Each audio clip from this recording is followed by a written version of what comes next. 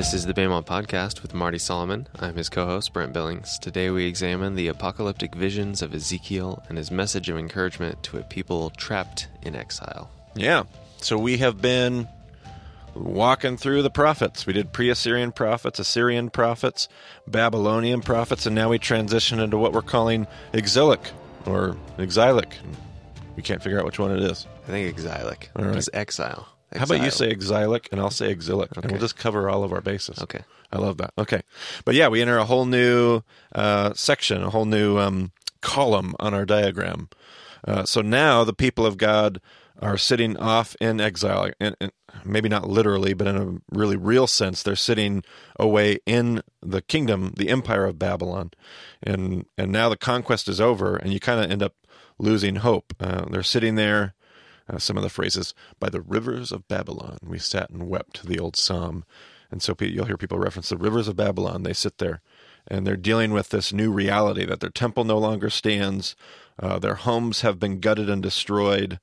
The way that they wanted to live has been done away with. And now, I'm assuming, as we sit in exile, I'm assuming we'd have a bunch of, like, kind of new questions. What do you think if you're sitting in exile, Brent? You're going to be asking. Are we going to be here forever? Right. Is this just what life is like now? Right. Yeah, I have questions down about, like, what did we do to deserve this? Like, I realize we lost the plot of the story and we made some mistakes and we suffered with this.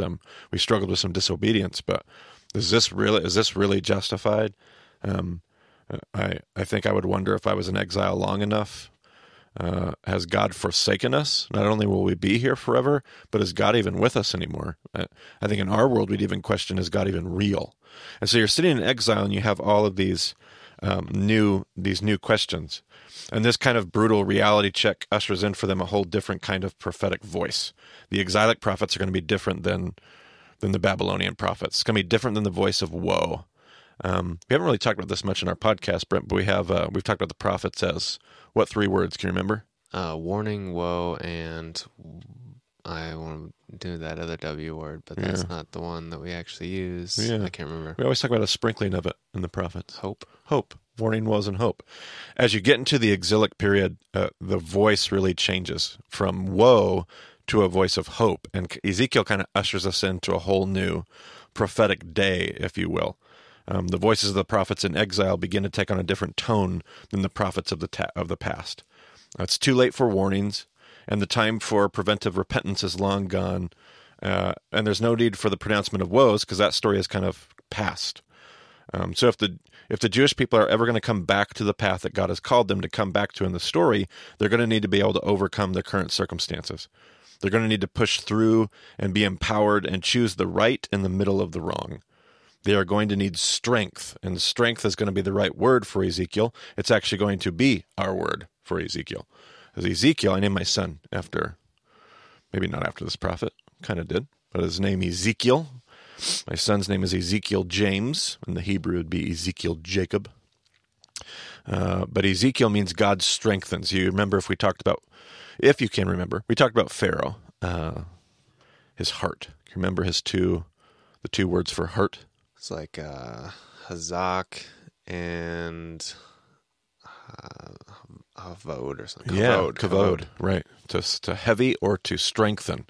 And that word hazak that you mentioned was the word to strengthen. It showed up again in Joshua when we talked about hazak vachamatz. Hazak vachamatz, be strong and courageous. And so the word for strength, or to be strong, or to strengthen, is the word hazak. And if you look at the word Ezekiel, you see it in there. Hazakiel. It's got that hazak at the end. Ezekiel. And so his name means God strengthens, or strengthened by God. And so it kind of has this dual meaning even as I listen to it, because on one hand, Ezekiel is going to need strength to make it through his calling as a prophet. He's not going to have an easy calling. It's not going to quite be Jeremiah, but it's not going to be easy by any stretch, a different kind of difficulty. But his message is also a message of strength. Like Ezekiel's been sent to strengthen God's people who sit in exile, who are tempted to succumb to despair, who are potentially losing hope, and Ezekiel is sent to strengthen them. I have some notes written down here. Ezekiel is going to introduce us to a new kind of prophecy called apocalyptic literature. We're familiar with apocalyptic literature, right? Yeah, well, sure. Yeah. Got the old, what books do we think of immediately? Well, Revelation. Of course, Revelation. And sometimes we don't even remember that they're apocalyptic. Revelation is not the first apocalyptic book that we deal with. We deal with apocalyptic literature and 4 different books in the Old Testament. One of them is Ezekiel.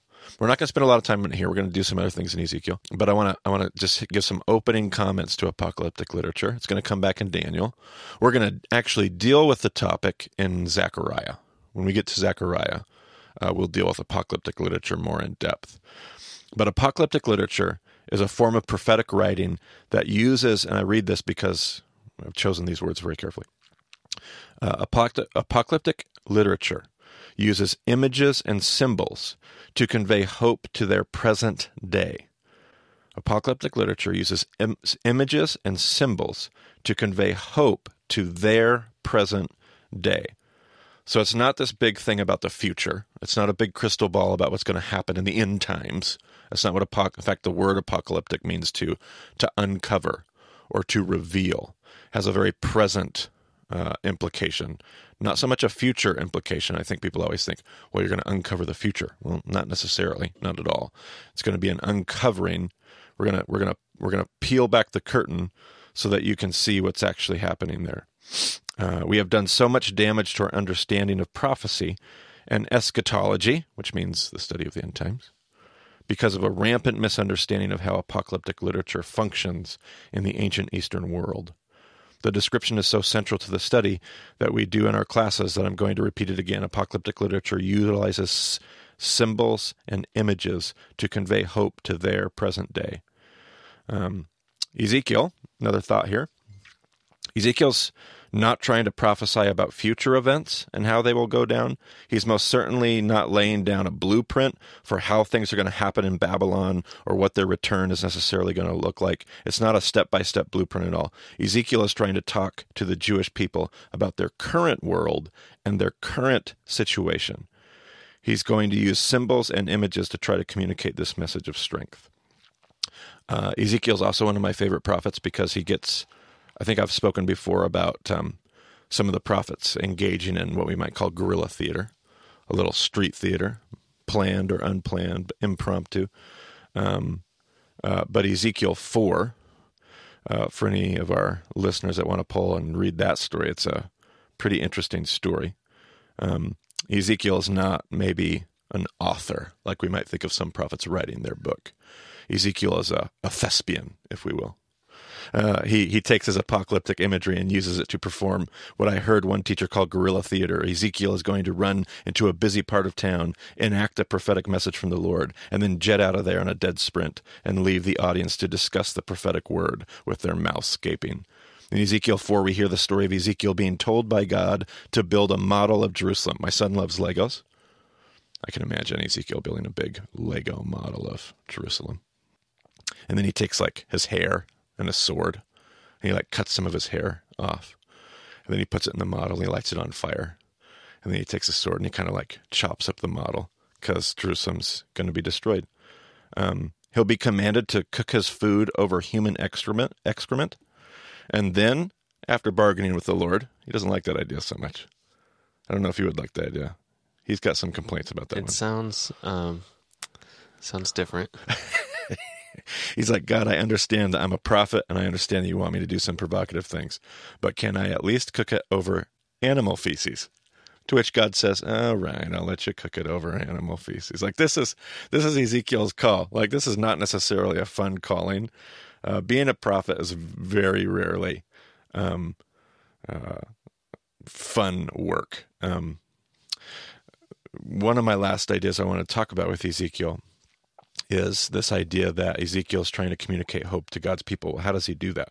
And if you've ever read Ezekiel, you're going, how do you even get anything out of Ezekiel? In fact, I think you have Ezekiel 1, and I wanted to take a look at Ezekiel 1 because you'll have a deeper appreciation for just how crazy different parts of Ezekiel are, and how do you even begin to make sense out of it? It's one of the hardest books, even from a Jewish perspective in a Jewish conversation. It's one of the most difficult prophecies to kind of unpack in all of its detail and nuance. So go ahead and read us Ezekiel 1, if you've got it, Brent, and we'll go from there. I looked, and I saw a windstorm coming out of the north, an immense cloud with flashing lightning surrounded by brilliant light. The center of the fire looked like glowing metal, and in the fire was what looked like 4 living creatures.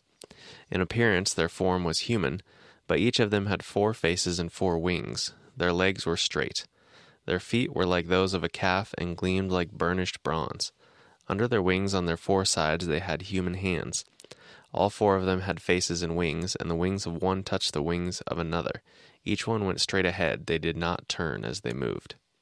Their faces looked like this. Each of the 4 had the face of a human being, and on the right side each had the face of a lion, and on the left the face of an ox. Each also had the face of an eagle. Such were their faces. They each had 2 wings spreading out upward, each wing touching that of the creature on either side, and each had 2 other wings covering its body. Each one went straight ahead. Wherever the Spirit would go, they would go, without turning as they went. The appearance of the living creatures was like burning coals of fire or like torches. Fire moved back and forth among the creatures. It was bright, and lightning flashed out of it. The creatures sped back and forth like flashes of lightning. As I looked at the living creatures, I saw a wheel on the ground beside each creature with its 4 faces. This was the appearance and structure of the wheels. They sparkled like topaz, and all 4 looked alike. Each appeared to be made like a wheel intersecting a wheel. As they moved, they would go in any one of the 4 directions the creatures faced. The wheels did not change direction as the creatures went. Their rims were high and awesome, and all 4 rims were full of eyes all around. Still love that passage in today's culture. Their rims were high and awesome. I can remember a younger version of myself really getting into that verse. Yes, it's easy to spend money on rims. 20-inch rims on my Impala. You know what I'm talking about? I don't actually, but... All right. I understand it has to be a reference. All right. Wanna be a baller, shot caller, 20-inch blade on the Impala. Let's see, verse 19. When the living creatures moved, the wheels beside them moved, and when the living creatures rose from the ground, the wheels also rose, so it's a lifted vehicle. Yes, I like this. You're taking this places I hadn't even imagined. Wherever the Spirit would go, they would go, and the wheels would rise along with them, because the spirit of the living creatures was in the wheels. When the creatures moved, they also moved. When the creatures stood still, they also stood still. And when the creatures rose from the ground, the wheels rose along with them, because the spirit of the living creatures was in the wheels. Spread out above the heads of the living creatures was what looked something like a vault, sparkling like crystal and awesome. Under the vault, their wings were stretched out, one toward the other, and each had 2 wings covering its body. When the creatures moved, I heard the sound of their wings like the roar of rushing waters, like the voice of the Almighty, like the tumult of an army. When they stood still, they lowered their wings. Then there came a voice from above the vault over their heads as they stood with lowered wings. Above the vault over their heads was what looked like a throne of lapis lazuli, and high above on the throne was a figure like that of a man. I saw that from what appeared to be his waist up, he looked like glowing metal, as if full of fire, and that from there down he looked like fire, and brilliant light surrounded him. Like the appearance of a rainbow in the clouds on a rainy day, so was the radiance around him. This was the appearance of the likeness of the glory of the Lord. When I saw it, I fell face down, and I heard the voice of one speaking. Right, so really easy to pull that apart. Like it's, I've got it all figured out. In my head. Super, like not super complicated at all. Pretty simple. Like this is super confusing when you read this. Like what in the world does this have to do with anything? And how do you ever begin to pull this apart? We got angels with wings, then there's creatures with eyes all over, and then there's like wheels and wheels within wheels, and wheels don't move, but he gets this glimpse of the glory of the Lord, and so you would expect it to be bigger than our imagination. Whatever the glory of the Lord looks like, it's got to be hard to explain. It's got to be impossible to put in our bucket, so to speak, of understanding. So he gets this glimpse of the glory of the Lord, and while I'm not a scholar in Ezekiel, I'm not going to try to pull apart all the details here, but just looking at this apocalyptic vision with kind of step back with these wider eyeballs, looking at this vision, what are some things that stood out to you as far as the big ideas that Ezekiel seemed to be trying to communicate? Things that even we could just step back and glean from a surface level reading of Ezekiel chapter 1. Well, there's 4 creatures, and they all have 4 heads. Okay, It that's seems good. to be a pretty big theme. Yep. Which have we done that before? Have we talked about 4 in the numbers before? Maybe early on in session 1. Yeah. 4 always being, in a Jewish sense, kind of the 4 directions of the compass, the 4 corners of the earth. So whenever you see 4, you think of, it's like the most inclusive, expansive language. They've got 4 faces, meaning that they're looking in all 4 directions. They can see everywhere. Okay, what else did you pick up? It also seems to be a big deal that they don't turn as they move. They're Right. just going straight, whatever that's all about. Right. And covered in eyes. Like, Covered in there's eyes. something about the fact that the glory of the Lord, whatever's going on with the glory of the Lord, there's nothing that's going to go unseen. Everything is covered in eyes, plenty of faces, looking in all 4 directions. They're not going to move. Like, everything can be, so you can be seen. Okay? What else did you? Everything moves together, so the creatures move together, they're touching, their wings are touching or whatever. The wheels move with the creatures, everything's perfectly synchronized. Which one of the things that I pick up out of that, you keep saying the word move. Like, one of the big ideas here seems to be wheels. Well, I mean, wheel technology hasn't radically changed. Wheels are about movement, and everything is moving. And so when he looks at, and we don't find this with other visions of the glory of the Lord. When Isaiah sees the presence of the Lord, when other people find themselves in the throne room of God in their visions, not that there's a ton of them, but when you do see them, movement is not something that usually comes up. And yet in Ezekiel's vision, he has a whole big paragraph devoted to the movement of the glory of, like, that's going to be important at some point. He opens his vision, he opens his prophecy with these images of God, and they're very expansive. It's about how much God can see, and the answer is he can see Everything. everything. And then there's this concept of movement, and as I read it, the insinuation seems to be he can move Anywhere. anywhere, which, again, remember, this is being spoken to a people of Judah, people in exile, and what did they believe about God as far as where he was located? In the tabernacle. In the tabernacle or in the temple, right? And the temple has been Destroyed. So this idea of God moving not only is an odd concept to them, but this is going to have huge implications, which is actually where he's going to go next. And a little bit later in his vision, you're going to get to Ezekiel 10. And if you read Ezekiel 10, you're going to see Ezekiel talk about how the glory of the Lord departs. And he heads, which direction do you suppose the glory of the Lord heads, Brent? Probably west. Go the other direction. Okay, east. East, where Babylon's from, right? Okay. So where did they get carted off to? They got carted, and the Bible usually says north when you're talking about Babylon, but Babylon does lie to the north and northeast if you look at a map, right? So when they get carted off to Babylon, they go east, and the presence of God departs from the temple and goes east. So what's the implication for you as a reader who God's hears going this? with you. Yeah, and this is a huge idea. You're telling me that the temple got destroyed. What did we say some of the questions were that we started this whole podcast with? If I'm sitting in exile, I'm struggling with what, Brent?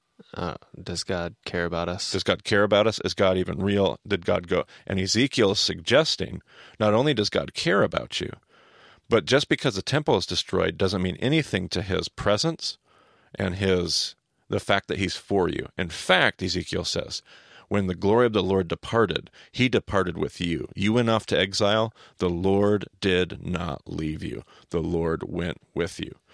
So one of the things that Ezekiel's doing in order to strengthen God's people, God strengthens, is Ezekiel's going to strengthen God's people through at least a little bit of an explanation. Not an exhaustive, not a comprehensive explanation, but just enough of an explanation that when you read the prophecy of Ezekiel, you can go to Ezekiel 16 and 17, and it's going to talk about the unfaithfulness of God's people.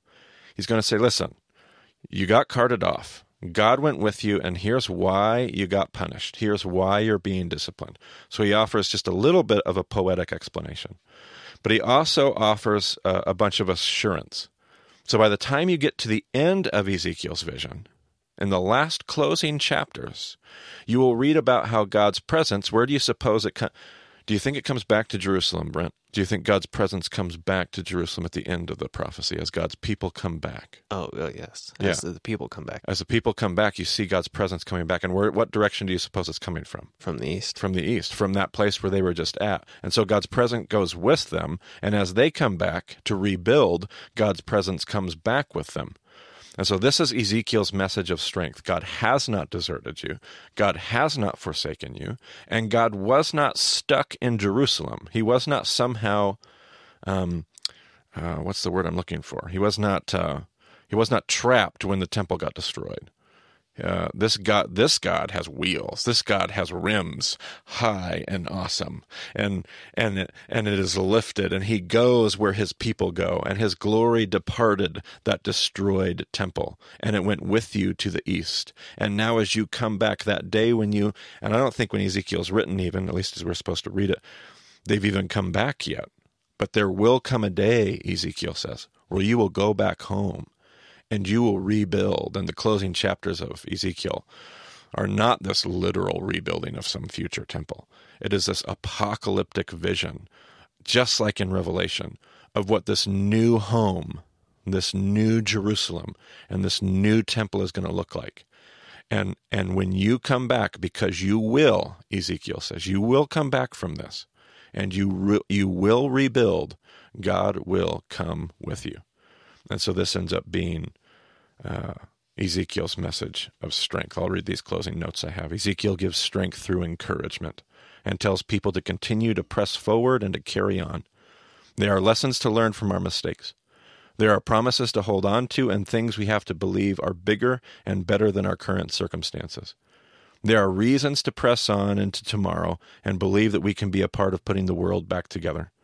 Ezekiel uses the mind of an innovator, the creativity of an artist, and the imagination of a storyteller to communicate hope to the people of God. We too must be creative. We must be industrious. We must be determined and stubborn for God's ways. The very thing that makes us a stiff-necked people in the desert is the very thing that's going to get us through these tough times as well. But we must endure. We must overcome. We must be strong. And so that's our book of Ezekiel. Lots of stuff for our discussion groups. I mean, there's a lot of weird stuff in Ezekiel. Lots of discussion fodder. Do you think there's some parallels here to Tower of Babel story where the people are moving east and God wants them to come back west? So interesting. I've never really thought about that. This time, obviously, they're going east against their will, but either way, God's like, no. Back here. Yeah, this Back here. Yeah, very consistent movement and consistent placement. Tower of Babel, Babylon.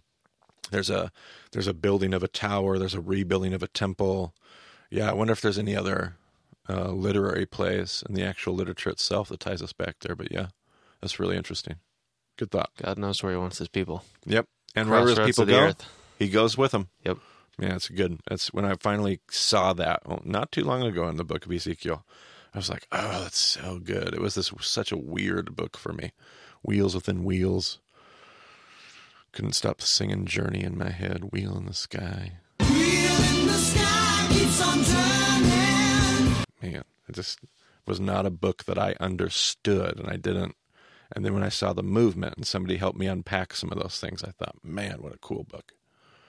Good stuff. All right, well, let's get together and discuss it. As we record this, we just added 2 new groups to the map today. So once again, get on BamaDiscipleship.com, check out the schedule page, check out the map, find a group near you, and if there's not one there, we'll help you start one.